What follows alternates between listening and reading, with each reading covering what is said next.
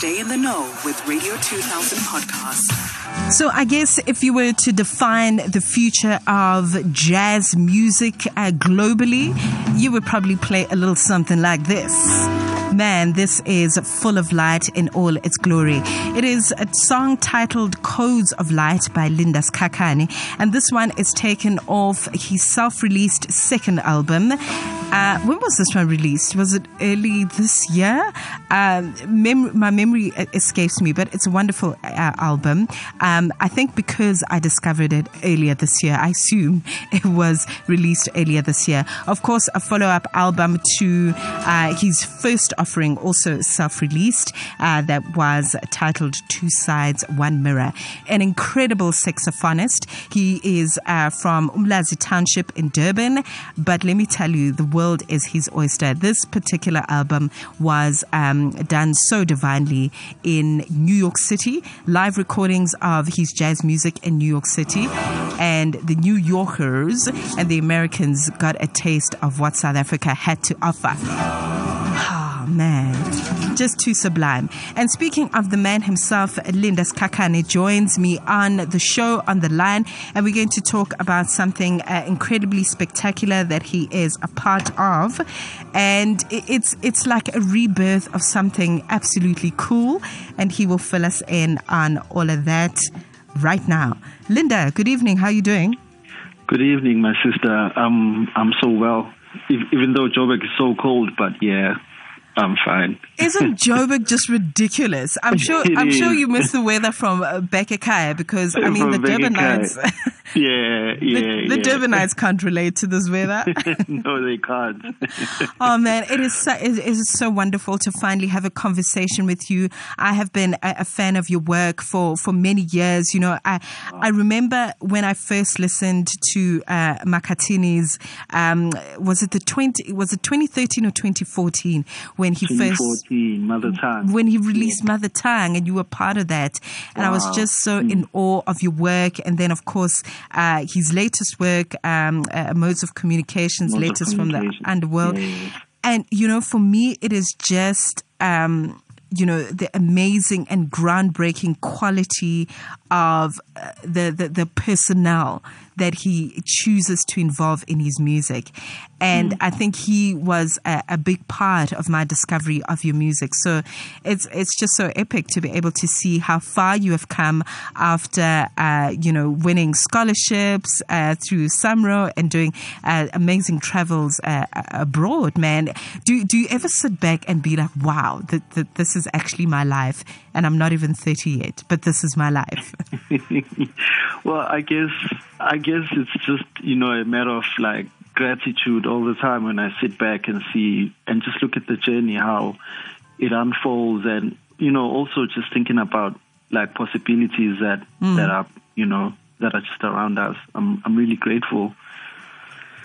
That's beautiful. And I get that sense, every time you are on the bandstand. There's something about how you approach it with your fellow brothers, a respect, a gratitude that the world, the universe, as it were, doesn't owe you, to be there. But it is a privilege that I've seen you honor in an incredible way. So congratulations on everything you've achieved. Geez, where do we start? Congratulations on the nomination for the South African Music Award as well, Best Jazz Album. What a category! What a category, hey? Yeah, thank you so much. For open dialogue, and we'll see how that one pans out, because there is just so much talent in that category. But let's then talk about a little bit about open dialogue as the follow-up album to. Two Sides, One Mirror. Two Sides, One Mirror. I almost said the other way around. Two Sides, One Mirror. But talk to me about what Open Dialogue was like. I know that it is live recordings that you did in New York City. What was that about? So first of all, what were you doing in New York, and how did the album come about in that particular part of the world? Yes. So in 2016, I was awarded the SAMRO Overseas Scholarship. Yes. Which led me into moving to New York for 2 years, where I studied at the New School. Oh, wonderful. Yes.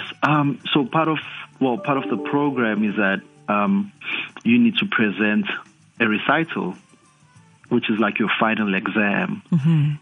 So this is how this album came about. It was just a presentation for school, as an exam, and luckily it was recorded in a very professional way. And when I shared it with my brother, mentor, and friend, Nduduzo Makatini, he was like, Sikhakhane, we have an album, Wow. And he offered to post-produce the album, where we took the files and added more elements, where we added percussion, voices, harp. So we took so what was recorded in New York, we took those files to Johannesburg, where we expanded them with just some post-production. Mm-hmm. So that's how the album came, and an open dialogue, of course, it speaks to many levels of just an open dialogue that has been going on between the continents and the diaspora, and also just various dialogues that we can think of. If you think of a monosectional world where we are in this planet, yet we receive messages from our ancestors. So I see that as an open dialogue as well. So yeah, basically that's the whole album. Oh man, that is such a beautiful story about the album, and I think for me the profound meaning of that idea of an open dialogue, and that we really just, for me as a listener, it just speaks to how we've constantly got to be open and keep those channels open, those channels of communication. With self, with spirit, with so many things, as you rightfully put it. That is amazing. So 20 minutes past 11 is the time right now, in conversation with Linda Sikhakhane, who is a jazz saxophonist, very passionate about the music, very passionate about his instrument. Can we take it back in time? Because I think there isn't enough that has been said, because there's always just so much happening. There really isn't much that's been said about a gentleman, a late gentleman by the name of Dr. Brian Thusi, and really how he was able to contribute immensely to the growth of so many young people under the Siyakhula Music Center. In Durban. I know that your friend as well was under his wing, Undabo Zulu. You speak incredibly highly of him. Please tell me a little bit more about him, because every time I hear his name and every time I hear musicians talk about him, I'm like, wow, he sounds like an incredible guy, a mentor, somebody who really has turned so many of you into fine musicians. Yeah. Well, Dr. Brian Thusi was a father to the community. I got to meet him in 2003 when I joined Siyakhula Music Center.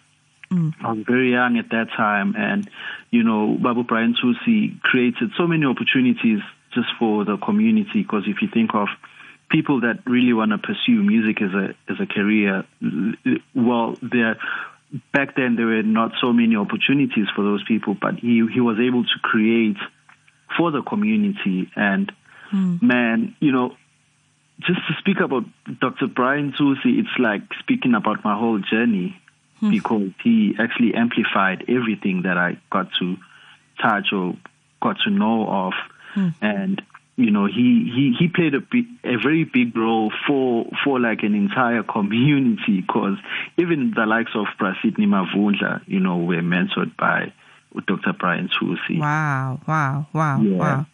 And as a father, he was the first person that actually introduced me to the stage, where I got to play with him, like back in 2008 when I was still in high school. And we would be at a venue, and Mambusi Mhlongo would be there, Bab Madala Gunene would be there. Amazing. Yeah. So he has been a father for the longest time. And to think how young I was, and he had to come to and meet my parents just so that they know that if I'm not at home before curfew, that I'm in safe hands. So that's why I see him as a father in the community. Yeah, man, those are the kinds of stories that just make me incredibly happy. And it's always wonderful to really understand where the seeds were watered. And, that's why I was just so adamant to ask you about his contribution to the community, but with your journey personally, which is so fantastic. But talk to me then about how you then switched from clarinet to saxophone. What happened there? Okay. Well, yeah, it's a very long story, but I will try and keep it short. Yeah. Before the clarinet, I played the trumpet, because Siyakhula, Okay. Because Siyakhula Music Center is connected to the Salvation Army. That's and the right, Salvation yes. Army specializes on like brass instruments. Yes. And playing the trumpet, well, before that, because in primary school, I had been playing the recorder. And that was my introduction to Siyakhula Music Center, that I could, already play the recorder. But then, because it's a very brass-orientated program, I started playing the trumpet. And then in 2005, there was a sponsor that sponsored Siyakhula with clarinets, and I was one of the selected students that was to play clarinet as well. So then I started playing the clarinet, and then when I decided that I want to pursue music as a career and go and study music at varsity, there was no jazz clarinet teacher at varsity, so they suggested that I should learn the saxophone because they are closely related.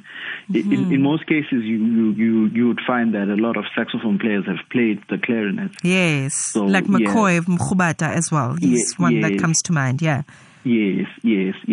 So it was just that switch whereby I guess the saxophone is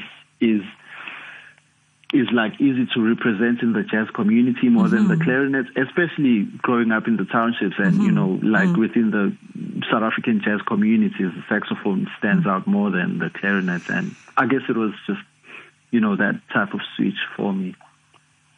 Okay, that's interesting. Yeah, like a natural progression. I hear what you're saying. Yeah. Okay, so the reason we are gathered here tonight is to talk about something absolutely exciting. And I think, for me, when I see names like DJ Ken Zero, I know that there is wonderful musical ideas that are going to come to the fore. So Rebirth of Cool, as I understand it, of course, inspired by the works of Miles Davis of the 1950s. He, of course, released The Birth of Cool, which is a compilation album of 57. And it was quite tremendous because I remember the rebirth of Cool coming after that in the States with a bunch of other youngsters, hip-hop musicians, etc., that put together their own interpretation. And what's exciting about this version of Rebirth of Cool is that it is South African. So you can just imagine, we are worldly, we know of these genres from abroad, but we also are incredibly well versed with the music at home. So I really want you to unpack for us what Rebirth of Cool, first of all, means, what it means to you, and what it is going to be for whoever's going to be checking it out. Yeah. Rebirth of Cool is a very special project, because if you just think of the personnel and how people have been like navigating this industry in their own respective projects, it just shows that, because first of all, just the title, it really, it has so much depth because Miles Davis, like, having this compilation of like 3 different albums, if I'm not mistaken, it's just a special thing. And also noting that Miles Davis was a pioneer of like different movements, and for Brother Ken Zero and Tandi, because I think they started the project, just in conversation that we need to do something together, and also just using that title as a point of departure is a special thing, because this is a movement for South Africa as well, where jazz musicians team up with a very seasoned DJ that has been following just the musics of Miles Davis and just, many albums that have come out from Blue Note Records or Capitol Records. Yes. Yeah. And this is just a special project whereby we reimagine existing music, where we just interrogate the archive and just see possibilities of what can be done with the music, just moving with time. It's very exciting for me to be a part of that movement. That sounds so epic. I run out of descriptive words when I hear, a collective such as this one coming together. You mentioned Thandi Ntuli, of course, a permanent favorite, Ken Zero as the DJ, the man of the music with great musical ideas. I know Spelele Mazbu was part of that as well. You are there. I mean, come on. It's going to be so good. It's going to be so good. Okay, so it's a rebirth of Cool. It's a remix project. So what is it? Is it an album? Is it a live performance? And how can we check it out? When is it going to be happening? So it's happening on Sunday, on the 13th. There's a live stream happening at 5 p.m. Wonderful. So the details are...